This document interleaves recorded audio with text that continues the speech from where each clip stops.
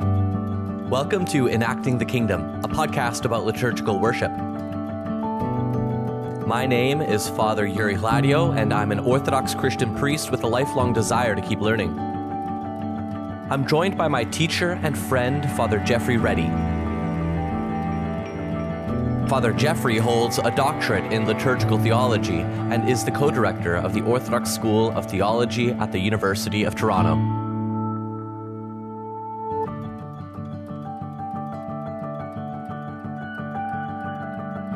We're back with part 2, talking about the Litany of Supplication and another evening prayer, Father Jeffrey.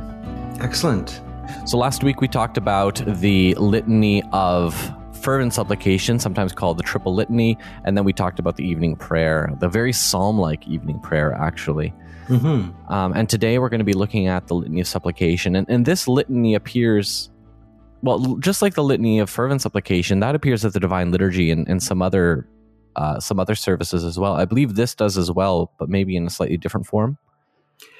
Yeah, so this is part and parcel of what you get in liturgical history. There's cross-referencing and cross-influence from the Eucharistic liturgy services as well as, with the Liturgy of the Hours.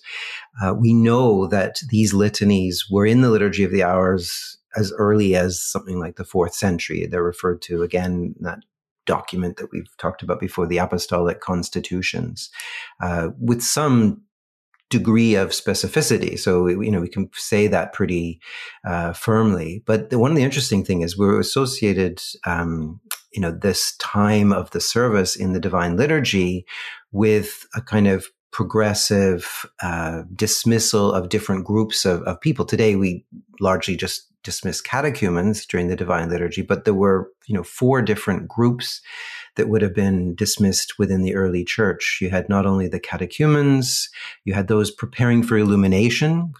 So it's that special group of catechumens that, towards the second half of Great Lent, we're going to go forward for baptism at Pascha. You had the penitents. So in the early church, penance and repentance, confession was done publicly. So if you had committed some sort of great sin, you were excluded from the Eucharistic fellowship for some time. And so you came to the first part of liturgy. You were then prayed over with a litany and then dismissed. And then you had the energumeni, the disturbed ones, which is an interesting category and maybe worth a whole podcast at some point.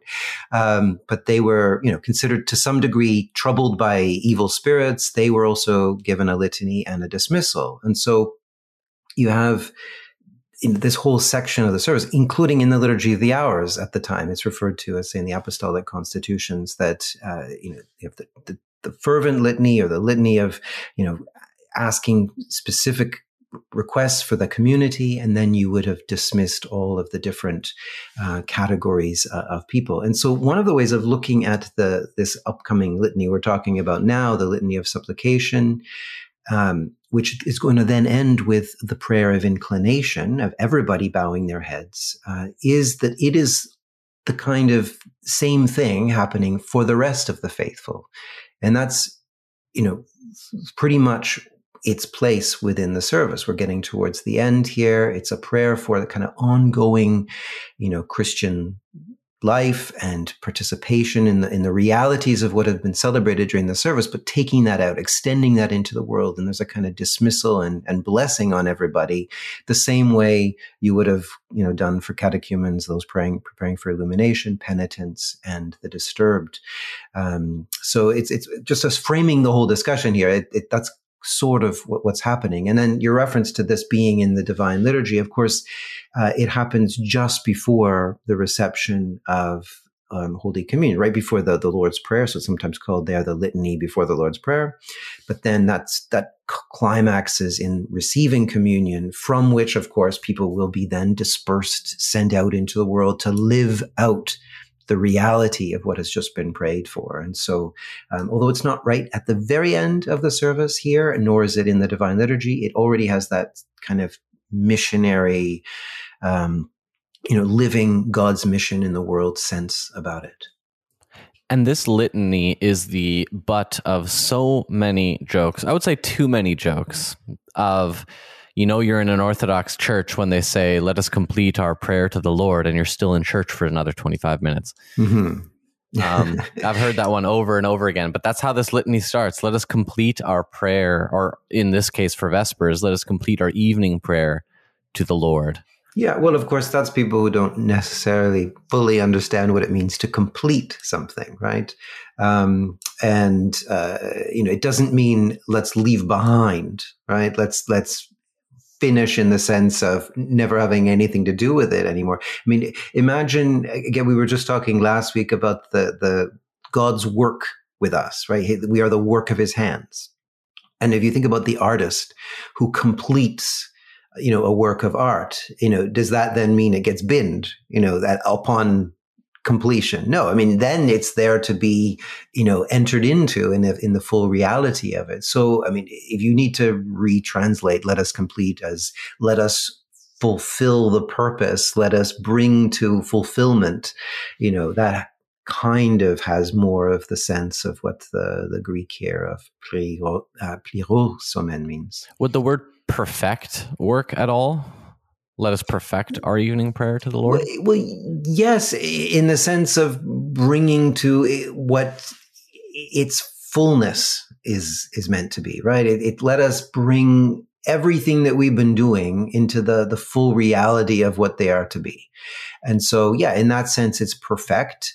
Although I think that would carry with it just as many problems with connotation, right? Like, well, so we've been doing it wrong up till now, or, are we going to just take out the errors or something like that? Which is not really what we mean. We mean, like, let us fulfill our, maybe that's probably the best way of rendering it in a way that kind of makes sense for everybody. It's the same sense of, teleology, of the telos, although it's a different word that's being used here in Greek, but let's bring this to its entire purpose. Let's do what the fullness of what this was intended to be was. And I think fulfill maybe carries that a little bit more. If complete suggests leaving behind, strike it off the to-do list, which isn't what it's supposed to be. Then let's say fulfill or something like that. The next petition in the Litany of Supplication is, help us, save us, have mercy on us, and keep us, O God, by your grace. So that petition seems to always be the transition petition in any litany that it's in, between the first part of the petition, the first part of the litany, and then the latter part of the litany. Am I picking that up right? Well, yeah, I think choirs learn early on that if they hear that, they know that's going to be the last Lord have mercy. Right, exactly. See, I think like a choir director. Well, no, you're not wrong, because obviously in the litany of peace, as well as the little litanies, we hear that, and then the next petition is going to be to you, O Lord, rather than Lord have mercy, right? Well, here we're going to make a transition to the grant this, O Lord, petitions, right? So it's a different response to what the deacon or presbyter is praying than was before. But we're going to get a bunch of them, not just one. Right. So then the third one here, that the whole evening may be perfect, holy, peaceful, and sinless. Let us ask of the Lord. And now we've made that transition from Lord have mercy to grant this, O Lord. So we're asking in particular for things. That the whole evening may be perfect, holy, peaceful, and sinless. That sounds a very reasonable thing to ask. Well, absolutely. And as I say, this is the extension from what we're doing now into a kind of future space and other, future time and other reality, other space, right? So part of what we'we've been talking about up until this point is really about gathering from the whole world into the here and the now, right? That's what was happening in the early stages of the whole Vesper service, about attending to what we're doing. We've come from the world with our struggles, with our stories, with our isolation, into the covenant community of God, gathered in worship. And everything has been about, standing in the right way and paying attention and bringing all our hearts and minds into the right space. But now if you can sort of see this extension beyond that, to realize that we're not going to stay here, right? We can't actually park ourselves here. We can't do what, St. Peter proposes on the Mount of Transfiguration, like we're going to pitch tent. It's good to be here. We like this. I kind of don't want to return to the world outside with all of its trials and tribulations and the isolation that I felt and struggles and so forth. And remember back to Lord, I call upon you, and all of the things that we talked about, the way of sinners and the struggles and the temptations of the world outside. Those were real, and we know that's what awaits us. And so as we think beyond this present moment of being in the court of God amongst his people, let us pray that this perfection and holiness and peace and sinlessness can go with us. So as we go out into the rest of the evening, into the rest of our lives, into the rest of the world that we have to live in, may that go with us, is the kind of sense that we're getting from this. Yeah, absolutely. Let's maybe let's do the next 3 petitions. And because there's so much here, we could spend years looking at all this. So an angel of peace, a faithful guide, a guardian of our souls and bodies, let us ask of the Lord. Pardon and remission of our sins and transgressions, let us ask of the Lord. All things that are good and profitable for our souls, and peace for the world, let us ask of the Lord. So these all seem like very reasonable and normal things to ask. I don't feel uncomfortable. Sometimes, when we, like in that evening prayer in the last episode we did, despise not the work of your hands. That can be sort of, if you're not understanding it correctly, can maybe make you feel a little uncomfortable. But these aren't making me feel comfortable at all. These are glorious petitions. Yeah, and so this is some of the stuff I was talking about earlier that is referred to as early as the 4th century when it talks about the liturgy of the hours at that time. I'm just going to read you a little bit from the apostolic constitutions here, so you can see just how even the very language we're using is referred to back then. So when the evening has come, you shall assemble the church bishop, and after the lamp lighting psalm that we've talked about has been said, the deacon shall proclaim the petitions for the catechumens, those who are disturbed, those who are preparing for illumination, those in penance, referred to all of those. And after their dismissal, the deacon shall say, and all we faithful, let us pray to the Lord. And after he proclaims the petitions of the first prayer, he shall say, save us, O God, and raise us up by your Christ. Arising, let us ask for the mercies of the Lord and his compassion, for the angel of peace, for what is good and profitable, for a Christian end, for a peaceful and sinless evening and night. Let us ask that the whole time of our life be blameless. And let us commend ourselves and one another to the living God through his Christ. And so, I think it's just beautiful to think that, at least since the 4th century, every time that people have gathered together for their evening prayer, that these words have been prayed. And this is kind of, in a way, like a constitution for the community that has gathered as it goes out into the world. If we think about this as the kind of life that this community should be living in the world, right? How should it be characterized?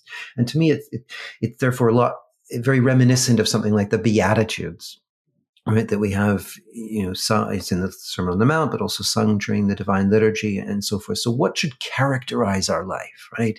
Peace and, forgiveness and, that we live our lives by repentance and by bringing this kind of sinlessness and peace out into the world, that all that encounter us will be actually drawn back into the very community from which we've emerged, right? So this idea that, by the rays of the life that we lead, people will perceive that and be led back to the very sun, the source of all of this. We've just, prayed about, that in that, evening prayer of vouchsafe and so forth, that God is due worship, praise, and glory. Well, we will make him receive that from all people in the world if indeed we can live out this kind of life, guided by God's angel of peace into a life of wholeness and goodness and peace for the whole world. The podcast you're listening to reflects only the public half of the overall project of enacting the kingdom. Father Jeffrey and I actively post new episodes on our completely separate private podcast. This private space gives us the freedom to debate and discuss open and sometimes controversial questions regarding the Orthodox faith amongst a smaller and more dedicated audience.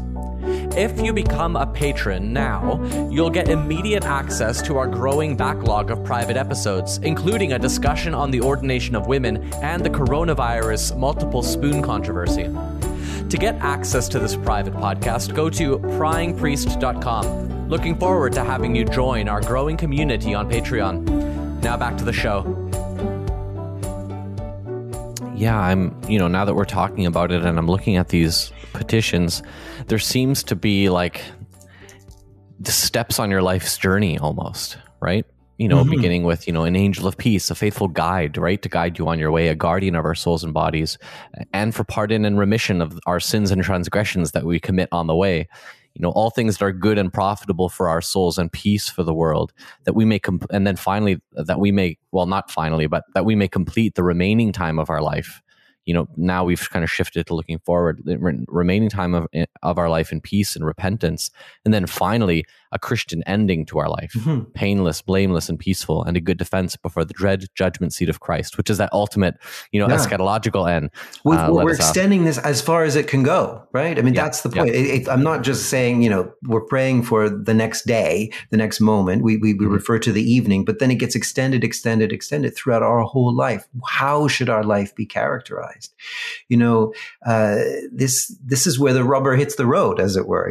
We're talking about the road. How is the rubber going to hit the road? And it's this way, so it should extend to the very end that we can possibly think of, which of course is Christ's return or his reappearance in glory and our standing before him. What life are we going to have offered him as a result of our coming together in his family here, in his presence, and offered these prayers and asked for this mercy, asked for these blessings to be upon us. This is the point in the service where it seems like it's become a little bit more sedate, after all the kind of more frenetic activity around processions and giving peace and doing readings and the prokimena and that activity. There's been, incensings and all kinds of things. And there's always there's a stillness that kind of descends here, right?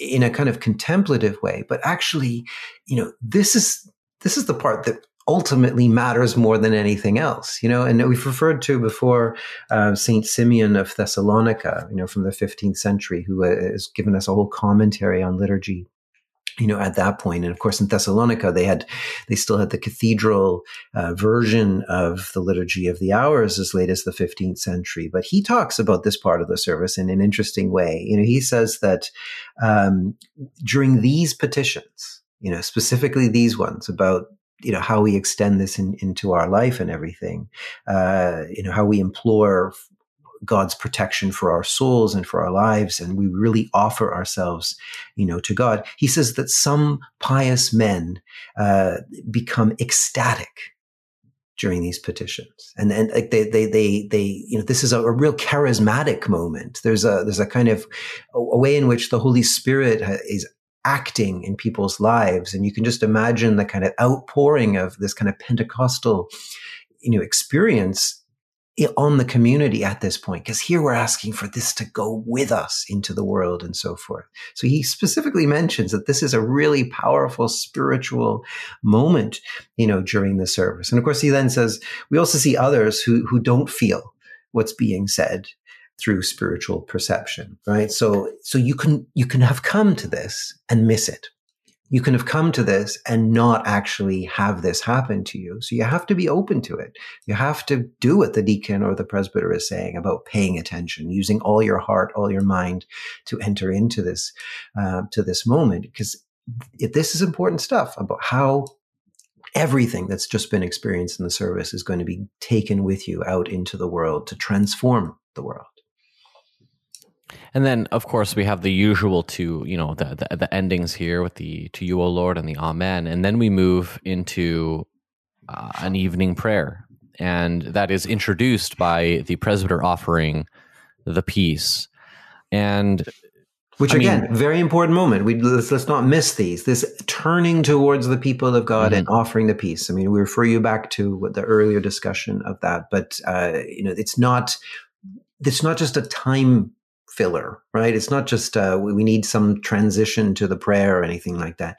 It's always offered as God's blessing upon his people, the true peace that passes all understanding being given to his people. And in a way, that is kind of the summation of everything that's just been prayed for, right? These petitions for God to go with us into the world. How is God going with us? We've used this word already a few times, but it's God's peace, his shalom, Irene. That is what we carry with us in our hearts. That is the ultimate blessing of God's mercy upon us, is that we go out with his peace into the world. And then, of course, we then get this prayer of inclination, of the bowing of heads, where originally the bishop would have, certainly the senior, person presiding at the Liturgy of the Hours, but, in the earliest church, the bishop always is the one who comes and lays his hands on the people to send them out into the world with this, which again is a recollection, a very physical, tangible recollection of the gift of the Holy Spirit, right? Because at baptism, what happens is you come out of the water and then the hands are laid on you, which of course develops into the whole sacrament of chrismation and so forth, which is our ordination into church ministry. But this laying on of the hands, the apostle laying on hands, is the conveying of the Holy Spirit in our hearts, in our lives. So of course, this is a charismatic moment, a gifts of the Spirit moment. The bishop or the presbyter is, today we just have the bowing of heads. Hopefully people are at least bowing their heads when they're told, bow our heads to the Lord. And by that bowing, we are rediscovering the glory and the grace of Pentecost. And the prayer that comes then is in that vein. Yeah, so let me read the prayer and then we can talk about it. O Lord, our God, who bowed the heavens and came down for the salvation of mankind, look upon your servants and your inheritance. For to you, the fearful judge who yet loves mankind, have your servants bowed their heads and submissively inclined their necks, awaiting not help from men, but entreating your mercy and looking confidently for your salvation. Guard them at all times, both during this present evening and in the approaching night, from every foe, from all adverse powers of the devil, from vain thoughts, and from evil imaginations. Blessed and glorified be the might of your kingdom, of the Father, and of the Son, and of the Holy Spirit, now and ever, and unto the ages of ages. Amen. Right. Yeah, so there's a lot there. There is. And we mentioned earlier about, in the last week's episode, the prayer that came after the treble litany about the meaning of vouchsafe, right? About God stooping down towards us to protect us, to guard us, to give us his grace. Well, it starts the same way here, the same idea, right? With, O Lord our God, who bowed the heavens and came down for the salvation of mankind.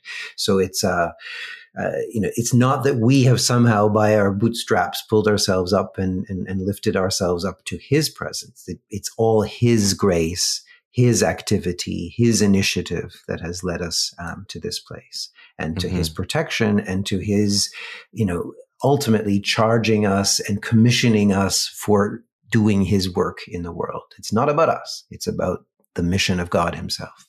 And I just want to observe something here, because this use of the word inheritance, right? We think of, O Lord, save your people and bless your inheritance. There's definitely a sense of communal, like salvation, I guess, is the way to put it. It's not look upon your individual people and bless them all individually.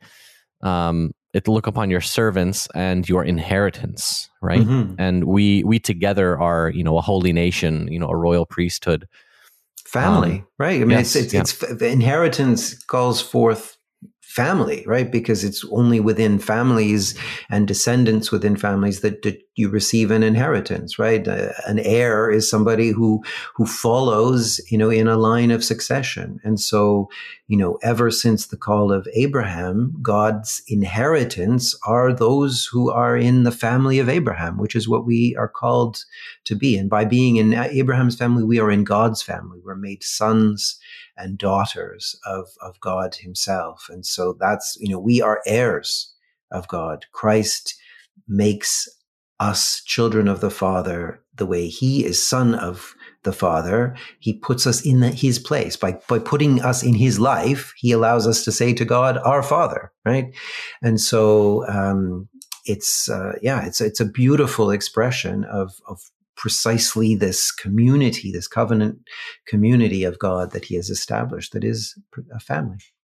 Yeah, and it makes me think that when you have your head bowed for this prayer, you shouldn't necessarily just be thinking that this is like an individualized prayer, that you are actually attached to those around you when this is being prayed. You are being joined together with, the people in the other pews, so to speak, that together you are receiving, the salvation.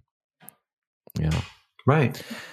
And then moving on from here, for to you, the fearful judge who yet loves mankind, and then again we have that not the paradox, but the juxtaposition of like the awesomeness, the fearfulness of God who sits in judgment, but who loves mankind, right?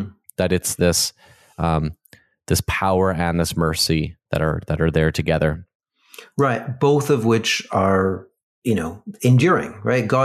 We've already invoked the righteousness of God, which is what his judgment is all about. I mean, we can't on the one hand ask God to put things right, to upend evil and to fix all that ails the world without God judging. I mean, God's righteousness and judgment are the same reality. And we've spoken about extending this experience of God's grace and blessing and peace throughout our whole lives, right as far as we can possibly imagine, which is to say, to that moment when all is put right at God's judgment seat. So, of course, this theme continues to be evoked here. But that mercy of God, that covenant love and care and grace for us is also until that moment, right? So it's not something ultimately to be feared in a negative sense. This is kind of the fearfulness of and dreadness of God is that he is awesome, awful, in that traditional sense, not one who is to be feared because he's a tyrant, because he oppresses, because he doesn't look after the righteousness. He is the one who brings things to the way they are meant to be. And in that regard, we are to be participants in that.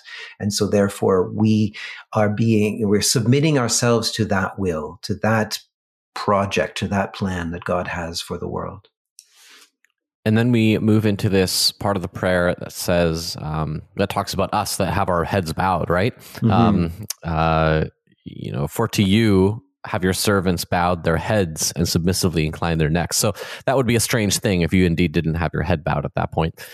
Somehow people manage, to ignore all these, instructions, stand upright while I slouch against a pillar of the church, or sit in my pew, or, pay attention while I am distracted by, the light on my phone or something like that. Yeah. But here, indeed, it could be all kinds of things. Of course, often this prayer, has to be said, is taken quietly or silently in a lot of churches, so people wouldn't necessarily be hearing this. So they would have heard the instruction to bow their heads to the Lord, and then they'll hear the exclamation at the end of the prayer without much in between, which to me is a little bit sad because, as I say, as early as the 4th century, this is one of the key moments of the service, this commissioning that the bishop is doing to send people out into the world, charged to live the reality that they've just experienced. So it's very important that people hear this. Absolutely. It reminds me of a story, if you'll entertain me if you'll entertain a story from me here, of when I was actually attending Holy Myrrh Bearers, your church in Toronto, before I was ordained a deacon. And one of my friends there was Joseph, and we would sing in the choir together. And he had this running thing where every time we came in the Divine Liturgy to the Litany of the Catechumens, it said, catechumens, bow your heads to the Lord, right? So it's a call for the catechumens to bow their heads. So in theory, the faithful who are already received into the church should not bow their heads, right? This prayer is not for you. This is prayers for the catechumens. And so he would put his shoulders back and lift his chin up, in the air. And we would do that every time and chuckle with each other. Maybe we were being, maybe not as solemn as we should have been at that moment. I hope you were also praying for the catechumens who had bowed their heads at that point. Right. Of course. Okay. Yeah. So then we talk about, we got a couple of minutes here, Father Jeffrey. maybe let's go to that middle section there. Guard them at all times, both during this present evening and in the approaching night, from every foe, from all adverse powers of the devil, from vain thoughts, and from evil imaginations. I always find this part actually quite powerful, because it sort of covers some of those nighttime fears that we have, I think. Right. And, we spoke about this when we were talking a lot about, lighting lamps and the gathering around the hearth light of evening, which becomes the whole basis of the, Gladsome Light hymn and so forth about talking about the service, remember, has taken place at sunset. And so right at the moment of lighting the lamps and of singing, O Gladsome Light, the last rays of the sun have gone down. So by this point, it's rather dark. So we're thinking about being commissioned to go back out into the world. But what does the world look like now that we're being sent into? It's dark, right? It's cold, it's bleak, it's desolate. And again, think mostly before Edison and electricity and light bulbs. That's pretty pervasive. Unless you're carrying some sort of light with you, you're going to be stumbling through the dark. And who knows what lurks out there, right? So all of the night terrors that we're familiar with from cultures, from our own childhood, perhaps, and if you've ever had the opportunity to be somewhere where it's really, really dark, you'll know what we're talking about here. But that, of course, there's the reality of, there could actually be something out there. Let's not, pretend otherwise, but it's also deeply, deeply symbolic, right? From human tradition and every culture and so forth. The things that are in darkness are to be feared. And so everything we've said about, we have to go back out into this world. What is that world going to be like? It's still going to be a world of temptation, a world of struggle, a world of strife, a world of sickness, a world of death even, right? And so we need protection. We've prayed for God's angel to be with us. We prayed for God's peace to go with us. We're just asking this in this commissioning prayer. There's an extra prayer of protection of God upon us throughout this evening and the approaching night, and which is symbolically, of course, the rest of our life, right? Because it is an evening, it is a night until that day dawns, the day of the Lord, when he comes in his glory and appears to all the world to be what we already know him to be, which is the Lord of everything, heaven and in earth.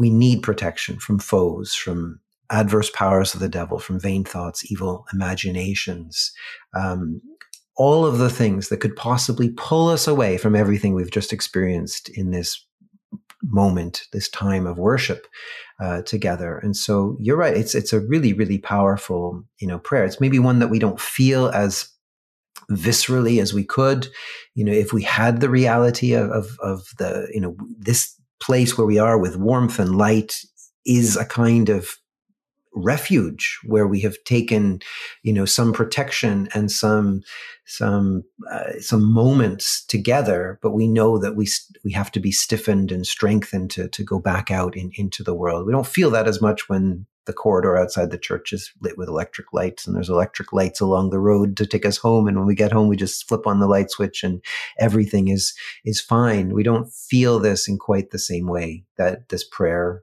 intends, but it is really, really powerful if you understand it in this symbolic sense that the world is yet dark, because although they've been emptied of their powers and authority, they do still hold sway until our Lord is revealed to be all in all. I think that makes a great end, Father Geoffrey. Well, that and blessed and glorified be the might of your kingdom, which is precisely the all in all that I'm talking about, right? Exactly. So indeed, when that moment is revealed, then we won't need these prayers of protection. You've just finished listening to another public episode of Enacting the Kingdom. If you're getting value from this podcast and you'd like to support the show, you can head over to pryingpriest.com to become a patron. Also, 5-star ratings with written reviews go a long way to getting the word out there about this show. Also, since Enacting the Kingdom is social media free, any word of mouth recommendations you can make to your friends and family would be greatly appreciated. We'll see you next time.